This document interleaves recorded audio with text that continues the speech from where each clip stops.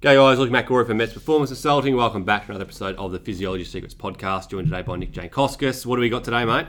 Yeah, so recently Lionel Sanders put up a video discussing some different things he's doing from a testing perspective. He got hold of a piece of equipment that we have a very similar model of in terms of the VO2 Master. It's a really portable VO2 Max device. You can actually hook it up, take it outside. You could go riding with it down Beach Road, or you could take it up the 1 in 20, really flexible. It just hooks up to a phone. But the point of his video was to just do some of his own testing without, I guess, having to go to a lab. But majorly, he was looking at his Ironman pace or his Ironman wattage and trying to bring, he says, his oxygen consumption down. And we'll get into the ins and outs of it. But fundamentally, he's doing a test now. He did 20 minutes at 320 watts. Having a look at what his oxygen consumption was doing, he's going to compare that, I think, about 6 to 8 weeks' time to see how he's progressing back as the season gets going again. So a couple of little stats before we get into it. He measured his average oxygen consumption at 68.1 milliliters of oxygen per kilo per minute, so his relative VO2 across that 20-minute period. He said his blood lactate was way too high, which we kind of have a bit of a giggle at because it was only 2 millimole at the end of 20 minutes of doing 320 watts, which is still pretty handy.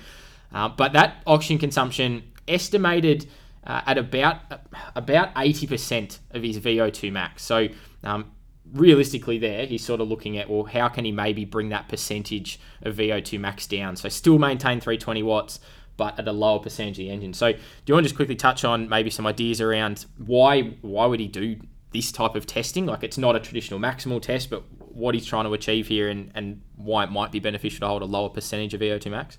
Yeah, so it sounds like he hasn't measured his max yet, which I'll come to shortly because I think he should.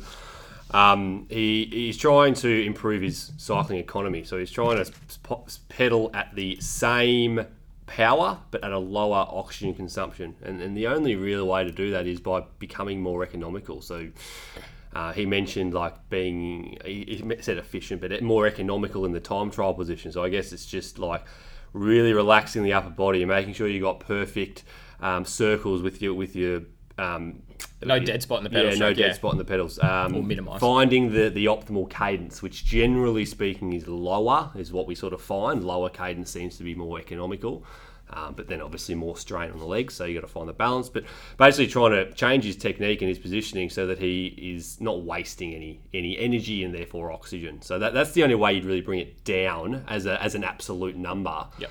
But the other way is to bring it the whole percentage down of max. So at the moment, we don't know what his max is, but let's just throw some numbers and say... Well, he said in the video he's estimating his VO2 max about 84 mils per kilo per minute is what he's sort of guessing it might be, but he hasn't tested it. Okay, so one, I think he should test it, but that's up to him anyway. So let's use 84. Let's say we're at 84 and he's currently at, what do we say, 85% or something? Yeah, 80%. So 68 mils per kilo is about 80% of his VO2 max. Okay, so to get that down to, say, 75%, as an example, what does he want? He wants to get to 70, doesn't he? Yeah, 70, 75. So let's say, so he wants to get to 70. Let's just say 70. So he's currently at 80% VO2 max at 320 watts. He wants to get to 70. The only two ways to do it are to become more economical, which you're not going to get 10% more economical. That would be crazy. So that's by improving your, no dead spots, improving your position on the bike, etc., not wasting any energy. And the other way would be to actually push your max up, because that's just going to be naturally going to be a lower percentage. If you're, let's put them into wattage numbers. So 320 watts is what you're at now. Let's say your max is 400 as an example. Well, if you can get that 400 to 420, then you go back to 320 watts, and instead of 80%, it's now 75% or whatever the maths works out to be. So if you want to reduce at 320 watts, you want to be at a lower percentage of VO2 max. You either need to be saving oxygen or energy by again becoming more economical, or you need to push the top end up. That's the only two ways to do it. Yeah, and realistically, like the time of the year you're sort of looking at, a lot of the pros are sort of coming out of their off-season. You're probably seeing on social media a lot of them are starting to do some testing at this point to establish some baselines. And really, that's all he's trying to do is have a look at where are things now, and then as he trains and improves and regains some of that top-end level of fitness, which might include improving that top end in terms of VO2 max, or where VO2 max is in relation, or his Ironman pace in relation to VO2 max, it's going to start lifting things up there. Which ultimately, yeah, if you're at a lower percentage, if you're down at 70% of VO2 max, it probably does bring things like blood lactate down as well, which then has some implications. Obviously, from an Ironman perspective, we want to be as fatigue resistant as possible. which is going to come through a number of different ways. It's a little bit of lower blood lactate, probably going to have a little bit of an influence, but then more so the percentage of the engine, the lower percentage, the different contribution from our fuel sources are involved. Definitely going to have more of a contribution or input of using fats to be able to create most of our aerobic energy rather than carbohydrates. We're delaying that onset of fatigue from a fuel depletion perspective as well. Yeah, so I think that's, you can't measure that with the VO2 master. You need to measure carbon dioxide to be able to get your fuel utilisation. But that would probably be the next, or a more scientific step is not necessarily being set on a percentage of VO2 max or an amount of oxygen consumption at 320 watts. We know that 320 watts is the goal for him. That's what he wants to hold, because he said that's what you need to be competitive at iron distance. You want to know your lactate, which we know at 2. And your fuel utilization. What's your RER? What's your percentage of carb versus fat? Because even if if 320 watts is 70% of your VO2 max, but you're still churning through 120 grams of carbs an hour, you're still going to hit the wall. You can't replace that amount. So that's probably the missing piece of information, is what is the carbon fat to fat ratio, and then what can he consume per hour across an iron distance to replenish the carbohydrate stores, because even if we use traditional numbers, at 70% VO2 max, you're still more on the carbohydrate side than the fat side.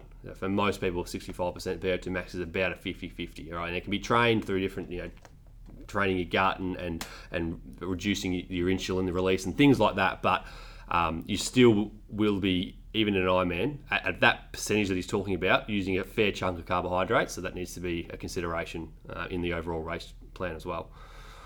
So I don't know if there's much more we really need to talk about. Not really. So it'll be interesting to see where his results go over the next 6 to 8 weeks. So we might monitor it and come back and revisit it once he does sort of do that retesting.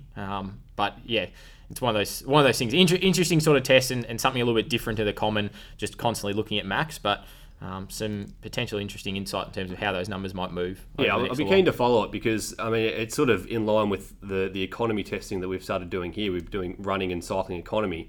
And the goal of that is to figure out which cadence for cycling is using the lowest amount of oxygen. Therefore, it's more efficient. I don't like saying that because it's not correct, but everyone understands it. It's more efficient. So it'd be interesting to see what, if anything, is effective. How can he reduce his oxygen consumption? Does he do it through positional changes? Is it cycling cadence? Is it something else? And how much it really changes, because the percentages that he wants to improve here, I'd be pretty shocked to see 10%, but you might be able to see 4%, potentially. That in conjunction with increasing that max, if he measures it and increasing that, then you could probably get that into some realistic numbers. So something we'll follow. We'll do a follow-up podcast once we was it 6 weeks he's trying to? I think 6 or 8 weeks, yeah. We'll keep an eye out for that follow-up. We'll keep on top of it. But that's it for today, guys. Any questions, send them to nick@metsperformance.com or Instagram @metsperformance, and we'll speak to you on the next one. Hey podcast, Nick from Mets here. Hopefully you enjoyed another great episode of the Physiology Secrets podcast. If you want to keep up to date with any future episodes we produce, other content we create here, or just anything that's happening in the lab here in general, be sure to click the link below. Sign up to our weekly updates. We're going to receive some absolute gold in terms of what's happening in the lab, what are we seeing and observing, and also some of our old content as well that you might have missed to further understand the science behind endurance performance. So if you are interested, make sure you do click the link below, sign up for those weekly updates, and head over to our social media as well. Follow us along at Instagram @MetsPerformance. Head over to Facebook. We have a great YouTube channel as well. Be sure to check out all of our great content that is already up there, but also some of the great stuff that is coming soon. Thanks again. Be sure to share the podcast. Hopefully you enjoyed another episode, and we'll see you in the next one.